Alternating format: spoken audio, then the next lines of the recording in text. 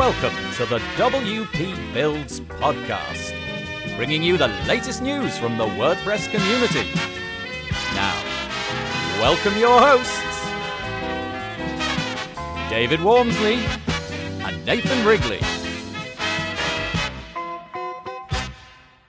Hello there and welcome to the WP Builds podcast. This is episode number 193, entitled Helping People to Learn WordPress on YouTube. It was published on Thursday, the 20th of August 2020. My name's Nathan Wrigley, and a few bits of housekeeping if that's alright just before we begin. WP Builds produces quite a lot of WordPress content each and every week. You're listening to the Thursday podcast. We do this each and every week. We rotate episodes where I chat to my friend David Wormsley and interview episodes where I chat to somebody in the WordPress space, plugin authors, theme developers, that kind of thing. We also produce the WP Builds weekly WordPress news. Comes out on a Monday at 7 a.m. UK time, just so that if you are in need of a commute listen, it's there ready for you. And also at 2 p.m. UK time, we do the live version of the news. On that news episode, I'm joined by some notable WordPress guests and we chat about all of the things that have happened in the previous week of WordPress. That's at 2 p.m. UK time. You can find that in the WP Builds Facebook group or at wpbuilds.com/live. I'm also currently engaged in a topic of conversation which happens every Tuesday. It's all about taking WordPress plugins from 0 to 10k installs, and I'm doing that with Sabrina Zidan. That happens in the same URLs that I just mentioned, but it's on a Tuesday at, usually 2 p.m. If you'd like to keep in touch with all that we do, head over to wpbuilds.com/subscribe. There's email lists to join. You can find our Facebook group in their YouTube channel, Twitter feed, and of course, the very friendly WP Builds Facebook group. It's all at wpbuilds.com/subscribe. If you'd like to share the podcast, use @WP Builds on Twitter, and use some handy links available for you underneath the podcast player. But we do hope for people to spread it on Apple Podcasts, because that seems to be the platform of choice. Should you be in need of plugins or themes or anything like that this week, then head over to wpbuilds.com/deals. It's a searchable and filterable list of lots and lots of plugins and themes that have been knocked down in price with coupon codes donated to us by the theme or plugin authors. So they're there 365 days of the year. I keep saying it's a bit like Black Friday, but every day of the week. wpbuilds.com/deals. Also, if you've heard of a WordPress-related job, head over to wpbuilds.com/jobs. There's a form on that page, and I'm hoping to just provide a free service where I can introduce people to jobs. So that's wpbuilds.com/jobs, and we could get that kick-started. Also, if you have a plugin or a theme and you'd like to get it in front of a WordPress-specific audience, we have just that. You can advertise on WP Builds. We do banner ads and audio inserts. You'll hear those in just a moment, and you can find out more at wpbuilds.com/advertise. The WP Builds podcast is brought to you today by GoWP. If you're an agency owner struggling to grow and scale your agency, the team at GoWP can help. GoWP provides white label services to help WordPress agencies grow, and with their pricing, it makes doing things yourself seem pretty silly. Create your free GoWP partner account to learn more about their services and get free access to resources and templates to grow your agency, like lead magnets and landing page templates. Partner with GoWP and grow your agency. And A/B split test. Do you want to set up your A/B split tests in record time, like in a couple of minutes? Use your existing pages and test anything against anything else. Buttons, images, headers, rows, anything. The best part is that it works with Elementor, Beaver Builder, and the WordPress block editor. You can check it out and get a free demo at absplittest.com. Okay, let's get stuck into the main content today, shall we? Today I'm chatting with a lovely chap called Paul Charlton. You may have come across his content on YouTube or possibly his website wptuts.co.uk. His YouTube channel is also called WP Tuts, where he educates people like you and me in all sorts of ways. His videos are of the most admirable quality. He sweats the details and really puts in the effort to make sure he's giving lots and lots of helpful content. He focuses mainly mainly on Elementor, Brizy, JetEngine, and also ACF, but he does stray into other areas as well. We talked today about how he got started, how much work is involved, how it's not a kind of get started and the crowd will come. There's actually some hard work to be done in here as well. So it's a lovely episode, and I hope that you enjoy it. Hello there, welcome to the WP Builds podcast. Thanks for getting this far in. We are having an interview today. We have an interview every other week. Normally we have an interview rotated with a discussion. And today we have something, I think, unique in the WP Builds podcast history because we don't have a developer, we don't have a WordPress plugin creator or anything like that. We instead have somebody that I came across on YouTube. So welcome, Paul Charlton.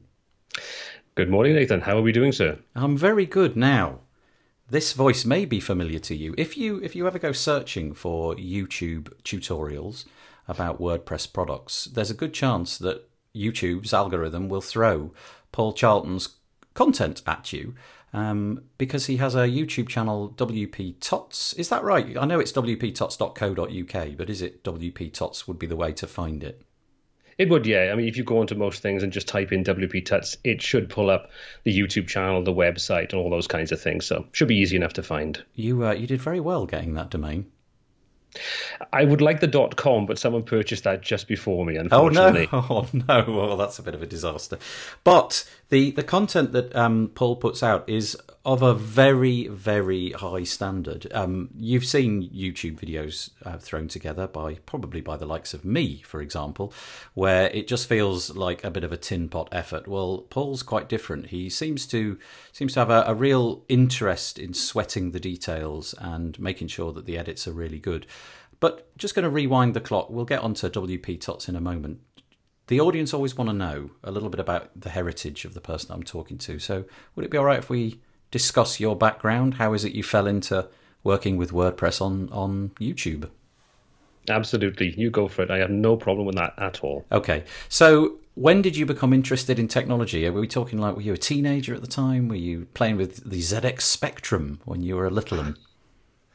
Funnily enough, I did, yeah. The thing is, my background, my father was an electronics engineer, so I kind of grew up around PCBs and chips and God knows what.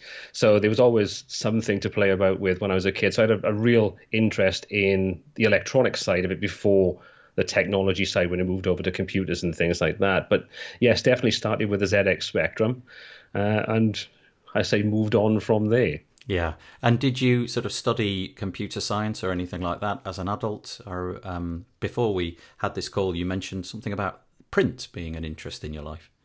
I did, yeah. To be honest, I've been one of those people. I'm pretty much self-taught in almost everything. I did go to college to study things like data processing and some computer programming and things, but very quickly found that wasn't my passion. Looking at code really wasn't something that I was particularly interested in. So finding that out quite early on, one of the things I did was I wanted to get involved in the publishing industry, and I had a real sort of love of the printed word, the visual way of displaying information and linking that through to computers with, as maybe some people will remember things like Quark Express and things like that back in the day where that was the platform to work with. Yes. So, I mean, originally that's where I kind of started, and I wanted to get into that side of things. So early on, the first business idea I had was to take a look at doing something along the print and the sort of layout side of things. So I went to Adult Education Centre to get qualifications to take a look at getting funding. Well, I found that I had a real knack for helping people. So the other educators in that Adult Education Centre sort of quickly picked up on the fact that I was helping other students, came across one day and said, would this be something you'd be interested in doing as a more permanent career type thing? At which point I said, well, that sounds quite interesting. I'm enjoying what I do. So I went on, did my teaching qualifications, and ultimately spent 10 years then teaching adult education, bringing programs like Photoshop and Dreamweaver and other Macromedia products. And if anyone can remember Macromedia before Adobe, yes. Before Adobe bought it and binned it. Yes. So, I mean, I was teaching, sort of director, doing animation and Flash and things like that. So that's kind of where I started out and cut my teeth, and then moved on to actually going from saying how to do it to putting my money where my mouth is and setting up a business where I was actually doing it. So I spent 11 years as a web designer, built my own content management system, so learned how to use rapid application development software and all those kinds of acronyms and rubbish like that.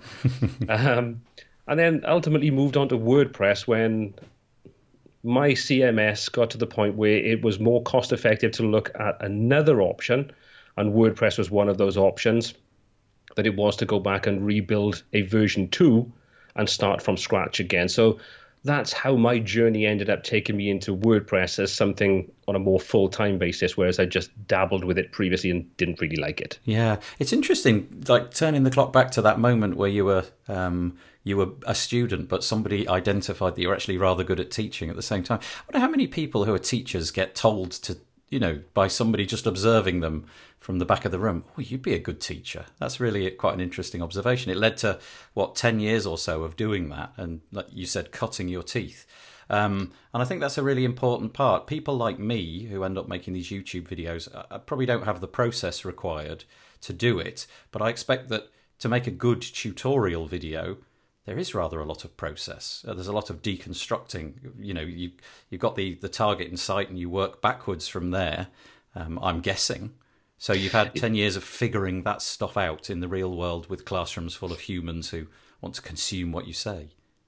Yeah, I mean, that's a perfect way of looking at it. If you take some of the tutorials that I do, and the more detailed tutorials specifically, there's an end goal. So my process starts by envisioning that end goal and then thinking, how can I reverse engineer that, and what tools do I need to build that on a platform like WordPress?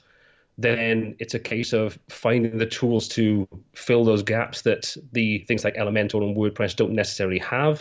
That's where you have tools like advanced custom fields and JetEngine come into play, and some of the ancillary plugins that give you specific features that you need, that are missing in tools like Elementor Pro.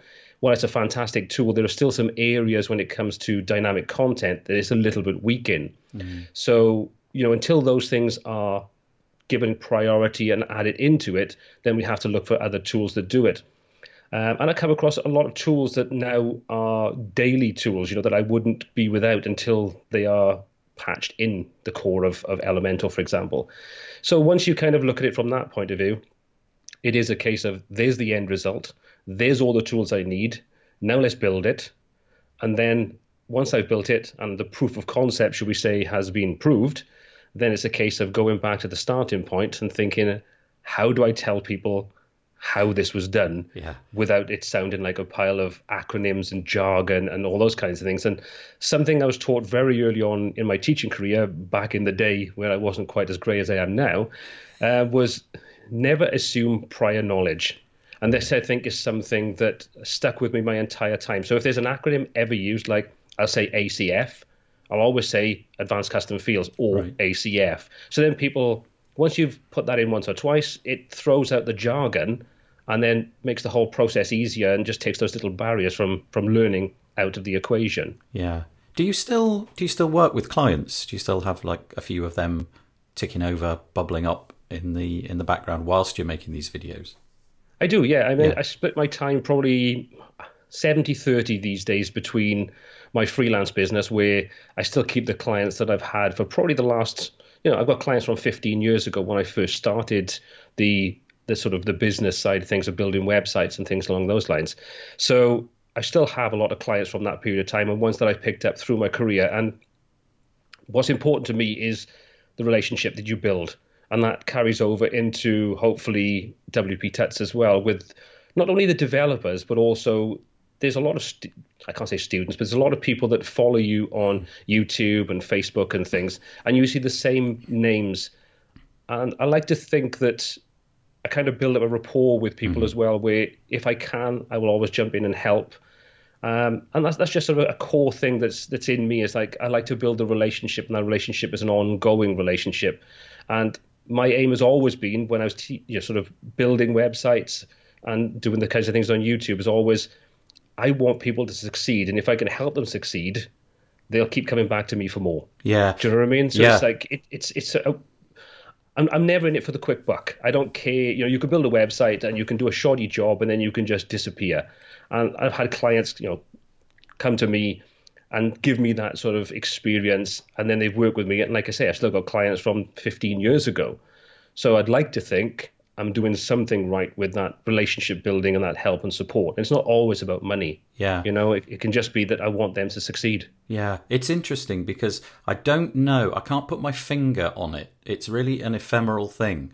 But the little monologue that you just gave about, it feels like it boils down to one word: sincerity. It feels like that would be a good way to put it. That does come through in the videos. And like I say, I can't really describe how it comes through.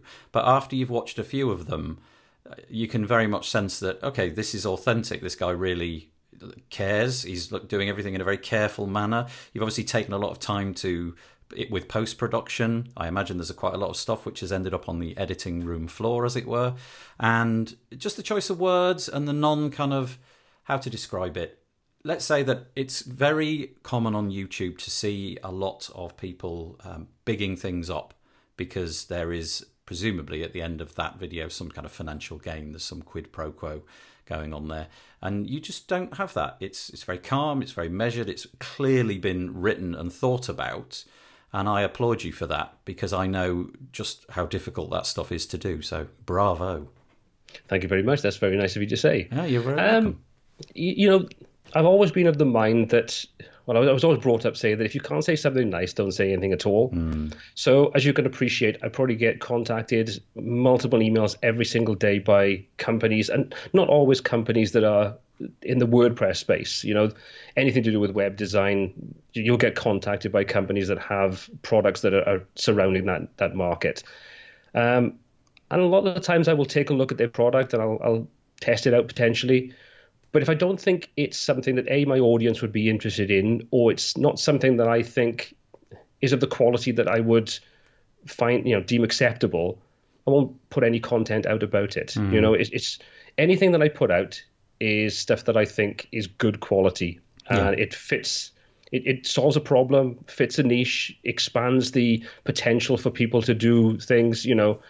I think we spoke about earlier on before we sort of came onto the podcast about a little Chrome extension that I put a video out on recently that you said yourself you're using.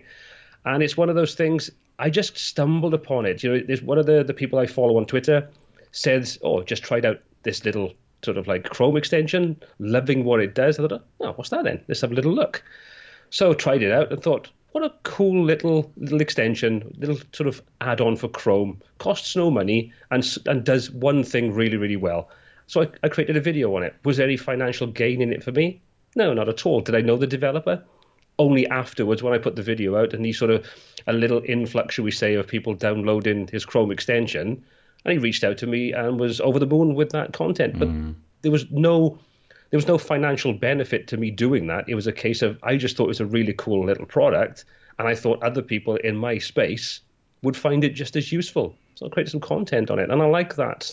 That's a big part of what the channel is about, is just finding things that I think are cool and telling people about them. Yeah, it's called CSS Scan, by the way, and it's dead cool. Go and get it. It's really great.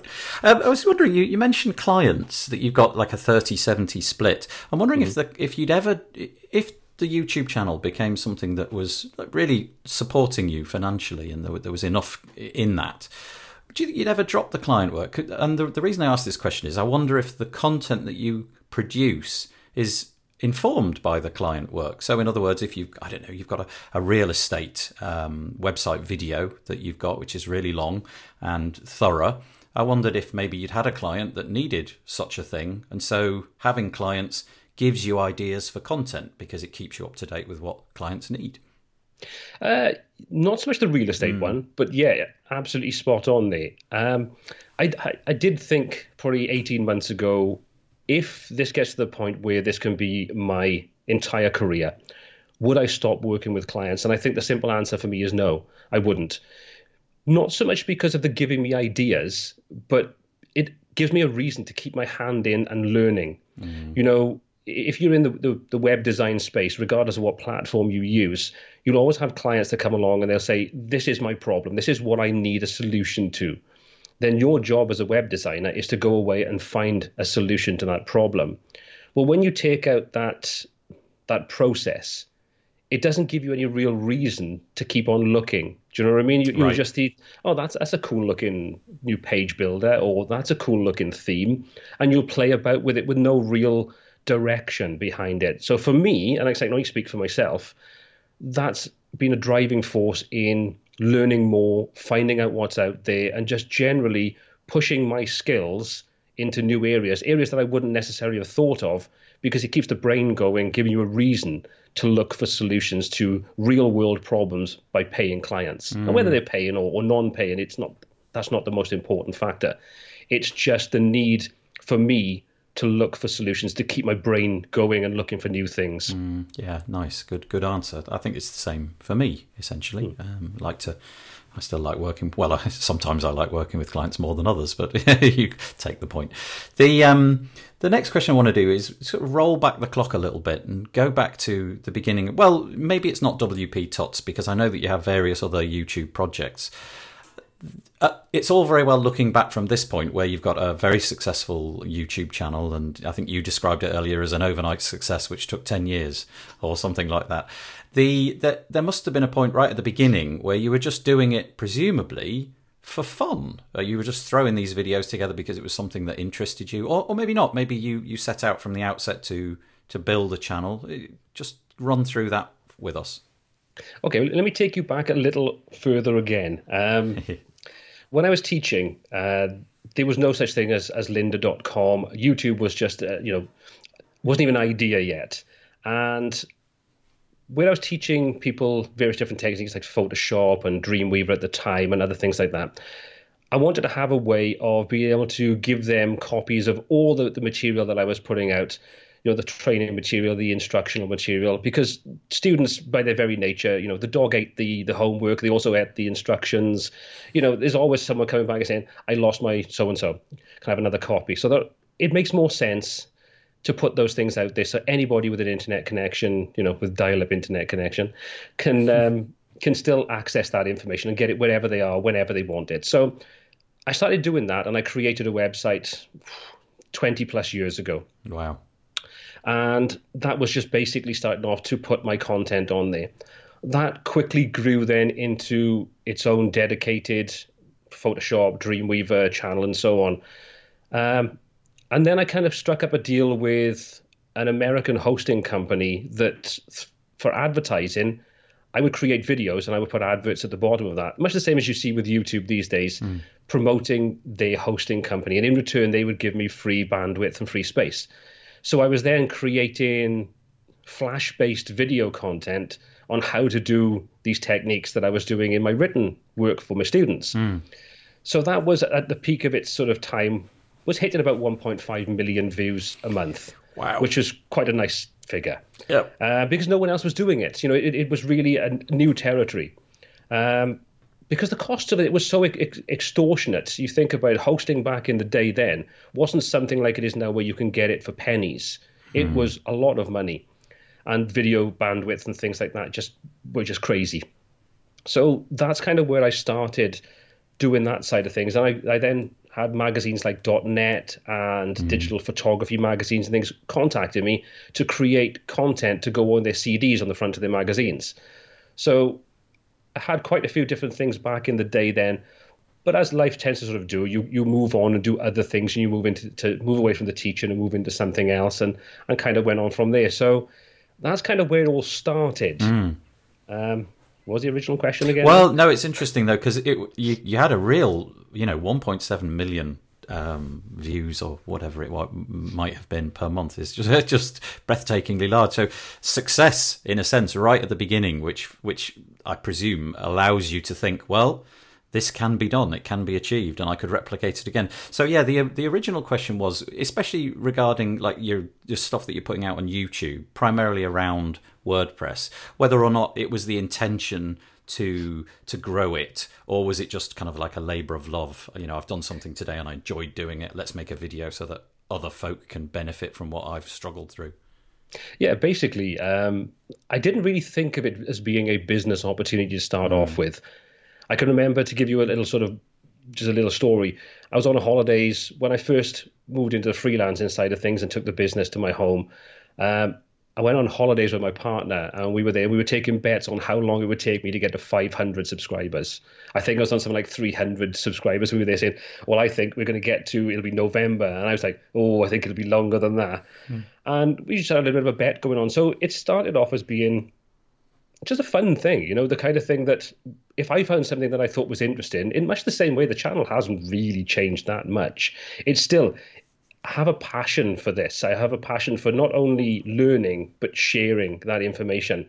So if I come across something, much the same as we said with the CSS plugin, I just want people to know about it. I don't care about anything else. I just think there's a great way, a great platform for us as people with any kind of reach, whether that's 300 subscribers or 3 million subscribers. I just think it's fantastic that we have this platform that allows us to get that passion and share it with people and letting more people know about things that excite us. Because I can't imagine we're the only ones, just you and I, that get excited about a CSS extension for Chrome. No, sadly not. Yeah. So go on, carry on. Sorry. No, I think that has always been my sort of core. The monetization side of things is lovely, and it means that I can do more. It means I can spend time doing these 3.5 hour or 2.5 hour videos on how to build a real estate website, and I can spend a week researching it, building it, reverse engineering it, buying the plugins that are needed to do it, and all those kinds of things. So it's nice. It's an enviable position to be in, and I never thought I would be in this kind of position where I could take this as a potential career path. But at the heart of it, I just like showing people cool things. Yeah, that's nice. Did you ever have some sort of dip? And what I mean by that is we've all began a journey where the end goal is miles away, and we think, we're going to do this fabulous thing, and making YouTube content frequently, often could be one of those goals for you. But presumably, a lot of people fall by the wayside. I mean, we've seen, haven't we? Presumably, friends, colleagues have embarked on YouTube video careers, and then 6 weeks in, it becomes a little bit less interesting. Do you ever get any of that sort of stuff? Periods where it was harder than it was easier? Does yesterday count? Yeah. Good answer. It's one of those things that I think if you look into YouTube in any kind of fashion, especially when you look at some of the influencers out there that are imparting information on how to become a YouTuber, how to build a YouTube audience and things, they will always say it's a seasonal kind of thing.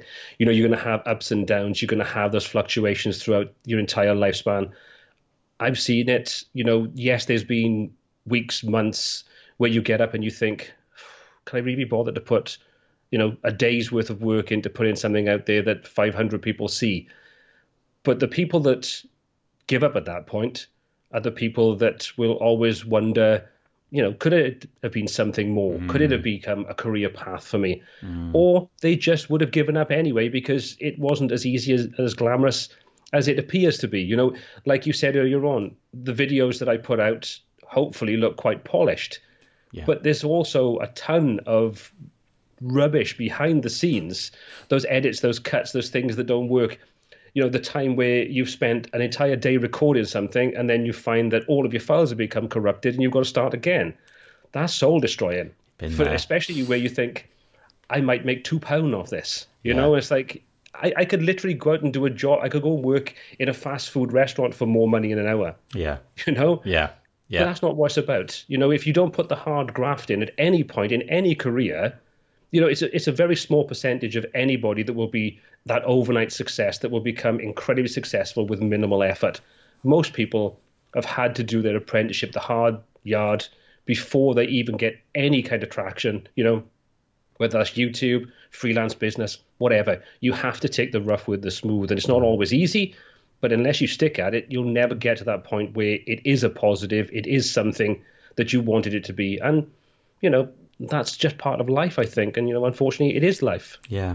The 70-30 split that you've got now, it seems like a really nice balance. But presumably it wasn't always a 70-30 split. Presumably it was 100% split. What I mean by that is, you're doing your day job, but you've also committed to producing a load of content. But that's all got to be done in time that could otherwise be, I don't know, playing golf or going out and sitting on a beach or something. You've got to commit to that. Was there a hard part in the middle where neither one thing nor the other was clearly going to be the direction you were going to take?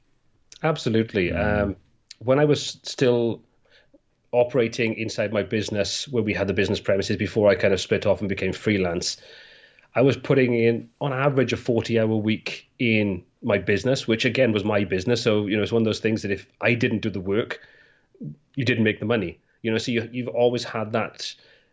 My mindset has been like that from teaching. It's a case of, because it was adult education, and when I started that, it was all about if you didn't have classes, you didn't make money.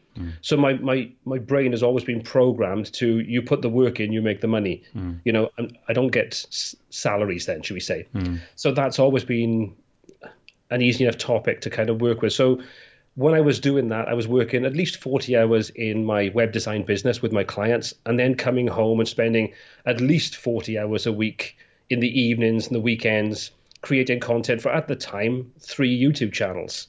Yeah.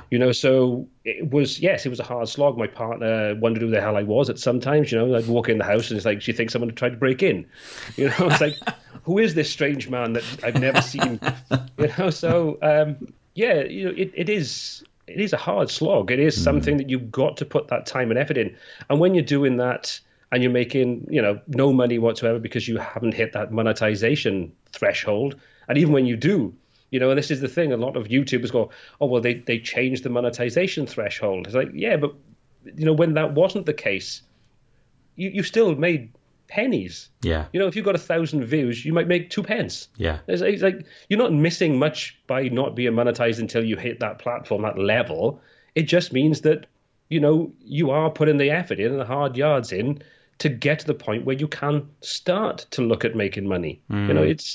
You've got to put those miles in. YouTube's not an easy path for anybody. Yeah. Well, unless you're Will Smith. Yeah, I think all of life is relatively easy now for Will Smith. But you've now reached that point. You've got a significant amount of followers. I'm not going to say what the number is because it's absolutely going to be higher by the time that this podcast goes out. So I've noticed it creeping isn't the right word. I've noticed it going up quite rapidly, actually, over the months that I've been following.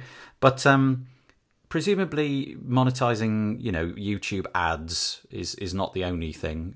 Before the call began, we mentioned that you've got a whole cornucopia, whoa, lovely word, of things going on in order to bolster the YouTube. I wonder if we could get into that. What kind of other things do you have so that if the YouTube seasonal dip happens, you've got things happening which keep you afloat? Yeah, I think anybody that embarks on a YouTube type career, or that's part of their career, needs to make sure that they've got multiple revenue streams. And before I kind of went into the freelancing side of things a couple of years ago, that was always the business goal, was to have multiple revenue streams. So I've got, if I take it from my freelance business, I've got my annual hosting fees, your domain renewals, your retainers, as well as new client work and recurring client work, things like that. But then on top of that, when you look at YouTube, you've got to look at, yes, YouTube AdSense is a potential, but if you look at some of the channels out there, they can make a good living with a couple of thousand subscribers because they've got a very niche audience, doesn't necessarily get massive amounts of numbers, but their audience is very targeted. And when you have that, you have companies that want to be put in front of that audience. Right. So then you have various different ways in which you can monetize that aspect. If it's an advert, for example, like a pre-roll or a mid-roll or a post-roll kind of thing, you can charge people for that.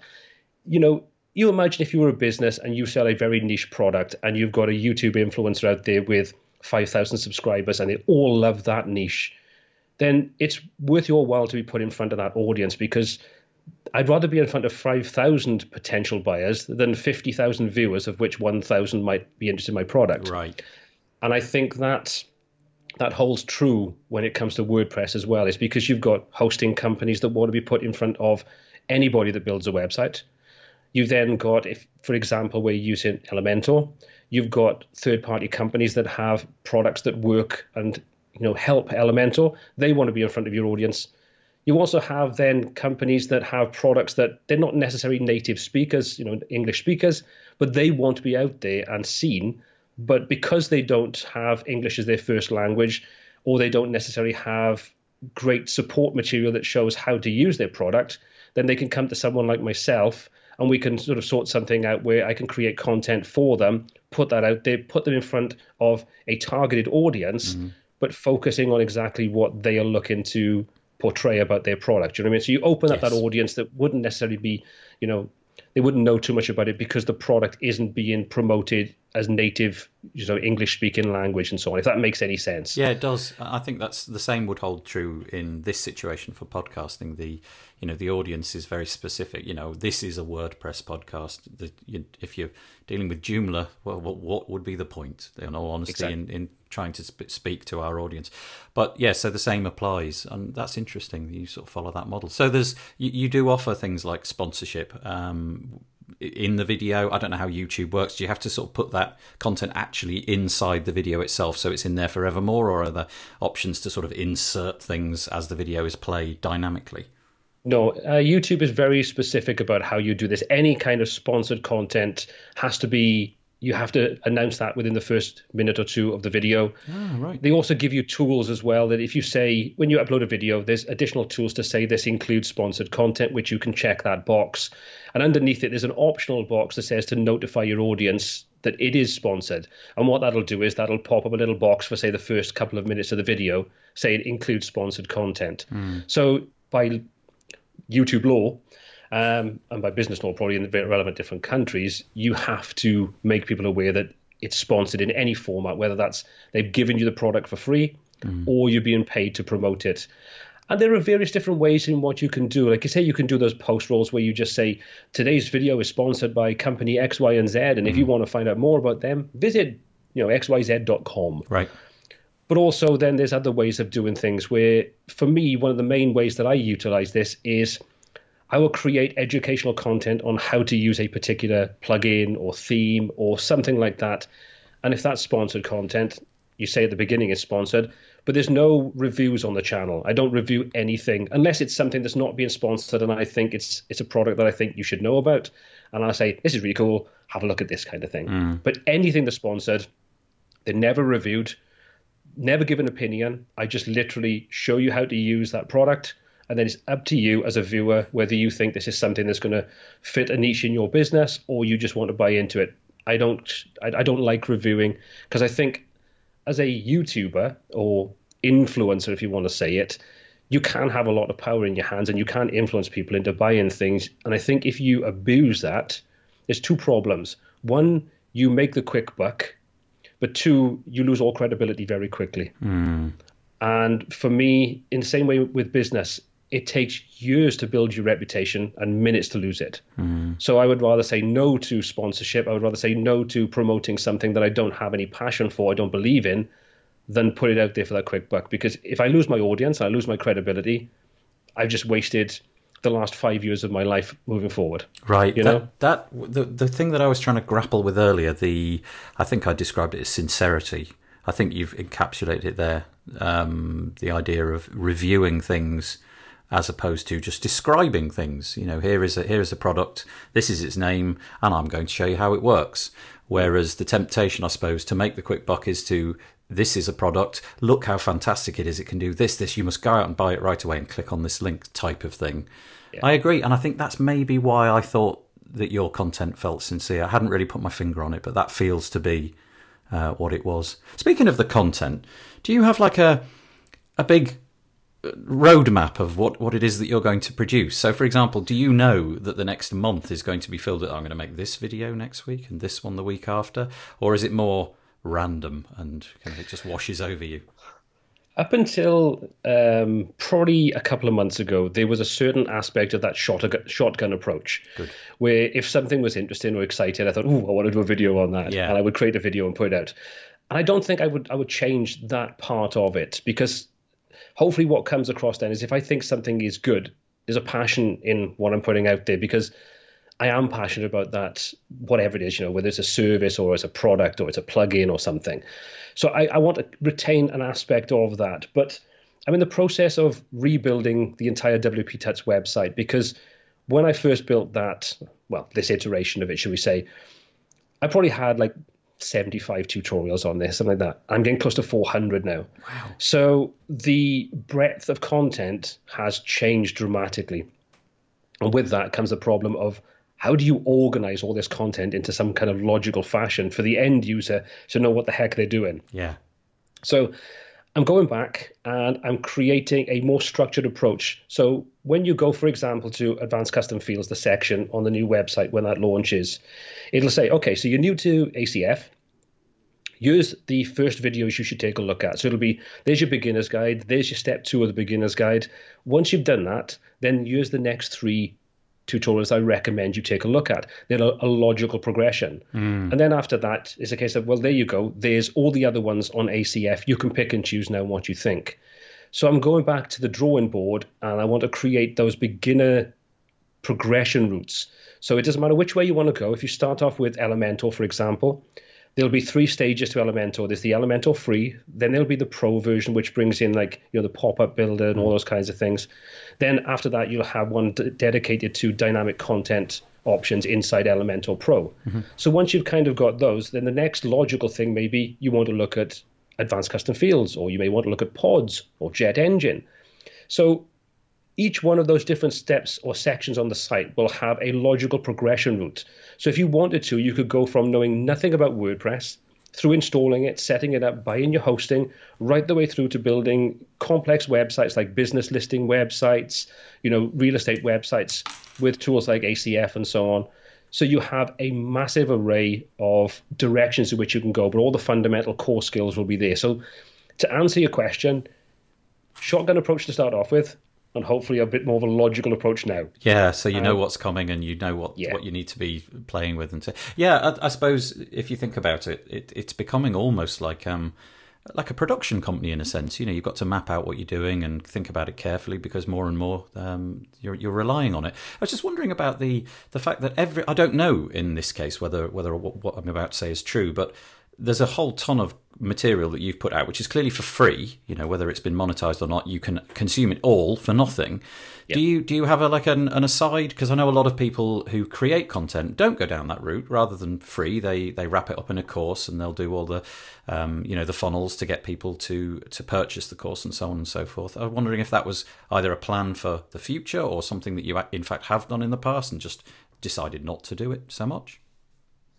It's a plan for the future. It's one of those things that I don't want to remake the wheel. Do you know what I mean? So there's tons of people out there that have created. I mean, Dave Foy, which we were talking about earlier on, has done some fantastic paid-for courses, and his latest one was an incredible success. I don't want to go and just basically emulate what Dave has done. So I think my strength is definitely coming in where we create the more dynamic websites, using tools like JetEngine and Advanced Custom Fields and so on. So any kind of paid for content that I would want to put out would have to, complement my free content, which currently everything is completely free. It would have to have a real complement to that, but it would have to, in my opinion, be the next level. So, once you've kind of hit that wall of, okay, I can create these kinds of websites, I really need to go further. That's where I would look at paid content. And it is something that's in my future plans. I think it'd be crazy not to. Yeah. But at this point in time, I'm still just sort of seeing which direction I want to go in with that and how I want to implement it. And, testing the market, getting feedback from my users. And I've got to be honest, it's only recently I've moved over into having a Facebook group for WP Tuts. And they have been fantastic. There's a wonderful bunch of people in there. It's a small group. It's only sort of like around 600 users at the moment. It's about 3 or 4 months old. But I would always rather have quality over content. Quality over quantity, if I could speak today. I think we know what you're saying. Yeah. Yeah. So they've been fantastic. They give me great feedback. If they don't like something that I come up with, they'll tell me they don't like something I come up with. If they don't agree with me, they'll tell me they don't agree with me. I love that. Yeah. Do you know what I mean? At the end of the day, I'm just a bloke in a room creating content that I think people will like. I don't always hit the mark. There's been plenty of times I've been way off the mark. But you've got to learn something from every experience. Everything you put out, you learn something from it. It's like, would I do that again? No. Did I learn something from it? Yeah, not do that again. Yeah, that's right. Yeah, the definition of madness, isn't it, is doing the same thing twice and expecting a different outcome. Exactly. Just as before we began, I was talking about the fact that until very recently, my YouTube channel, if I went to YouTube, if I typed in youtube.com, I would be inundated with WordPress content, primarily from people like yourself. And then for some reason, I went down a different avenue and I started searching for something unrelated. And it didn't take long before YouTube had decided that I no longer wanted WordPress content. It would be far more beneficial for me to have this kind of content.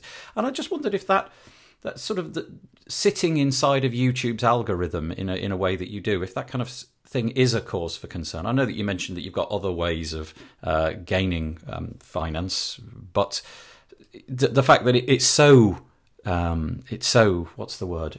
Fickle. Yeah, fickle. Perfect. It's really fickle. For 1 minute, you could be everywhere for some particular person, and then the next minute you've evaporated from their YouTube, YouTube searches. Does that bother you? I don't really lose sleep over it, if I'm brutally honest. Yep. I think it's one of those things that YouTube and Google, it's all about making money for them. So they'll always put in front of you what they think that you want. So if you look for, you do a search for a new guitar, a new PRS guitar, no hints there. Yeah, well. So if you look for something like that, you'd start to get a lot more adverts then for your local music stores and different things like that. I think when you know that, you stop worrying about it. Most of the suggested side of things of YouTube is incredibly powerful. But if you rely on that, you build your entire business model around that, you can drive yourself insane trying to find out what Google and what YouTube's algorithm actually wants. And there are whole channels out there dedicated to trying to tell you what you need to do. But I think you've just got to get on and create content. You know, if you build your entire business around that one basket and put all of your eggs in it, you're ultimately asking for failure. So, no, I don't really worry too much about it. Yes, it's something that, there's been adpocalypse has come up, and touch wood, I haven't really had too much of an issue with that side of things, but primarily that's because my channel was still pretty small and I was probably making a couple of pounds out of it anyway. If something like that happened again, would it have a bigger impact? I would sort of question it, because most of those issues that have sort of arisen in the past, and the recent one with the whole sort of, children's content, and that's being demonetized and comments and things being turned off, it's targeting a completely different market to what I tap into. Do you know what I mean? It's like, as a web designer, you're not going to expect to see, or someone searching for web design content, you're not going to expect to have problems with child-related content, or some dodgy content coming up, and then Coca-Cola going, "Oof, we don't want anything to do with YouTube," because they were never going to sponsor against me anyway. So I think it depends on the market that you're in. It depends if you put all those eggs in that same basket. And ultimately, you should build a business around multiple different ways of making money. And then if one has a problem temporarily or permanently, you double down on some of those other things to improve what you can do there. Yeah. You've described how you had this witty idea of getting to 500 subscribers was a thing. And obviously it's been a while since you surpassed that, but there's always going to be the next ceiling. There's always the next number ending in a 0 and so on. Does that sort of stuff still interest you? Are you still, do you sort of obsess about that, or think, it'd be nice to keep nudging this up? Or in lots and lots of videos, and I confess I don't know whether you say this or not, during the video they encourage you to click subscribe and then click the bell. I suppose in a way that's a way of kind of locking people into your channel, and they'll get your content as and when it's produced. So anyway, the original question was, do you look at those numbers and measure yourself against the subscriber count? Everybody does that, I think. Yeah. It's a vanity metric. At the end of the day, I want 100,000 subscribers. I want 1 million subscribers. Of course I do. Everybody does, because then when someone says, "Oh, what do you do for a living?" "Oh, I make content on YouTube." "Oh, really? Any good?" "Well, I got 1 million subscribers." It's like, oh, get in. But the reality of it is there's only one metric in YouTube that means anything to anybody that is looking to take it seriously, and that's watch time. Right. The only thing you care about, if you are serious about YouTube, is improving that watch time, so more people are consuming the content that you are putting out there. That to me is way more important than having 60,000, 100,000, 1 million subscribers. They're vanity metrics. Yes, you can get more people being notified about your content, but in the same way as Facebook don't give that the same weight as they did several years ago. Not everybody that subscribes to your content is notified when new content comes out. It's only a small percentage. So when you look at the statistics for your site, one of the most important things you look at, like I say, is watch time first of all. But then where does your actual audience come from? Is it things like off-site from your website? Is it through search? Is it through suggested? It's where do they come from? And that, I think, is where you'd be better off focusing your efforts than worrying about watching the subscriber count click up, But yes, we all do like that 50,000 or 60,000 or 100,000. I'll bet. Do Google provide you, or do you use third-party tools to gather that information? I genuinely don't know about watch time and what have you. So do you have to go and explore that, or do they send you a summation each month, or is there a control panel or a third-party software that bolts onto YouTube or something? It's all done inside YouTube itself. Right. There's the YouTube Studio, and you can get the YouTube Studio app on your phone as well, which will give you the same data primarily, not in such a visual fashion, but it'll give you an overview, and you can drill down into various different aspects then. So it'll give you that information about the number of subscribers you've had in a given month, the watch time in minutes or hours, all those kinds of the number of views. And again, the number of views is less important because let's just say you've got a 3.5 hour video and someone logs on there and they watch 1 minute of it, then it doesn't matter how long the video is. They've watched a minute of your content. So ultimately you want them to watch more of that content, and that's where you focus your time and effort, is trying to second guess what the end user, your potential viewer, actually wants to see, and then answering it, in video format. Right. So yeah, all the statistics are out there, and you can find that. And like I say, it's all part of YouTube, and they brought out the YouTube Studio Beta, which is the newest version of it, which gives you a lot of nice data in very much the same way as like Google Analytics does, but probably in a little bit more friendly fashion than Google Analytics. Yeah, charts and information comparing this month to last month and so on. Yeah. Oh, okay. Yeah. I really didn't know about that. That's interesting. Just before we end, would you mind if we had a chat about the equipment that you use? Because I bet there's a load of people listening to this who are thinking, I'd like to dabble in YouTube now. And although I'm actually looking at Paul at the moment, we've got the video on, even though that clearly won't end up in a podcast. I can tell you that Paul's camera is exquisitely good because I can see every single part of him and it's in beautiful detail. I'm guessing that you've invested in your tech stack to make it the videos are lovely, really nice quality. What do you use? What's the software that you're using to make these things? There's a couple of things that I use. Originally, I used to use Camtasia, which is a great way of screen recording. But the problem that I found with that, this is going back a couple of years ago, was that you get syncing options. As you were recording, the audio wouldn't necessarily be in sync with the video, which was a bit of a problem. Right. So I moved over. I wanted another screen recording software, and I found a company called Movavi. And they do Movavi Screen Recorder, which when you look at Camtasia was like about £280 for the software, which is, when you're early in your days of creating content, that can be a massive expense for no return, if you know what I mean. So Movavi at the time was like about £30, a tenth of the cost kind of thing, pretty much. Tried it out and found it a great piece of software. So I've been using that for the most part, but now because I use more screen capture and doing live capture at the same time, then I've moved back to Camtasia because it allows you to do that in two separate streams. So I can then edit and resize and do different things to the actual video capture separate to the screen capture. So that's the key thing that I use. But I use a combination back and forth depending upon what I'm actually doing. And then obviously you can use the Adobe tools like Premiere Pro and After Effects and things to do the different transitions and the different sort of lower thirds and things like that.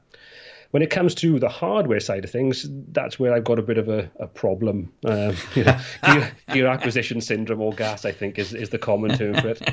So the camera that I'm using, that you're seeing for this live stream, that's just a Panasonic G7, which it wasn't an expensive camera. I think I bought it with a crazy discount for like about £200 when it was out. Yeah. But what I use for my main setup is I use a Panasonic GH5, which is what my main camera setup is.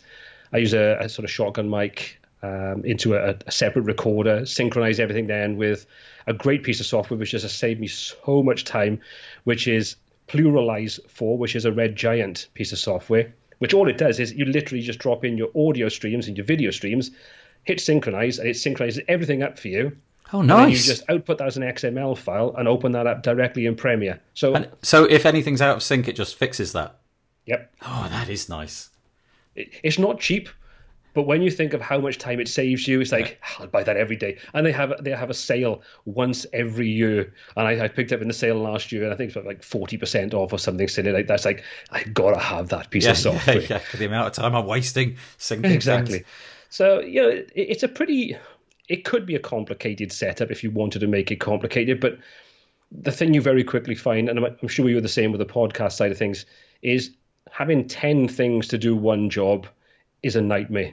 It's easy to have one thing that does that one job and just makes my life quicker and easier. And when you've got to put out content on a regular basis, and like I say, you're spending a week putting one video together, you don't want to spend 2 weeks on it because you complicate the whole matter. So anything I can find that streamlines my process, it's worth investing in. Do you have sort of like sound? Have you soundboarded the room or put lighting up or anything so that? I think you must have put lighting up. Otherwise, you've just got the most wonderful window position. I've got the most wonderful window position. Yeah, brilliant. No lighting. I've got lighting down there. I've got a big octabox down there. Right. But to be honest, I might use it for a slight bit of kicker light if I'm shooting in the evening. But I'm lucky we moved house about 2 years ago. And we've got a double-fronted house, so we've got a big bay window in each of the rooms. So my downstairs office, where I shoot 90% of the videos, is a big bay window right in front of me. So that's probably 90% natural lighting for all the video stuff that you see on there. Oh, nice. I always say to people who ask about podcasting, the gear question often comes up, and I just say, buy something reasonably cheap, and I'm sure it's fine for audio. And that's always been my advice for starting. And I presume the same would be true for you. If you are thinking about putting out YouTube content, whatever that might be, you don't have to spend all this money. You can build up to that over time and just start with something half decent to begin with. Absolutely. I mean, there's so much amazing equipment out there. If you want to do YouTube, if you want to do to camera kind of thing, your phone is probably more than enough. The only thing I would suggest is always invest in some good quality microphone. Doesn't have to be expensive. If you want to use your smartphone, Rode do some amazing microphones you can plug directly into that. They do, yeah. Audio is king. Forget about, people will always give you leeway when it comes to the quality of the video. If your audio sucks, you've lost them. Yes. Unless you've got a message they can find nowhere else, it's going to change their life, they will go somewhere else. Yeah. So start off with what the bare minimum, because the more you add to it, the more complexity you add to your workflow.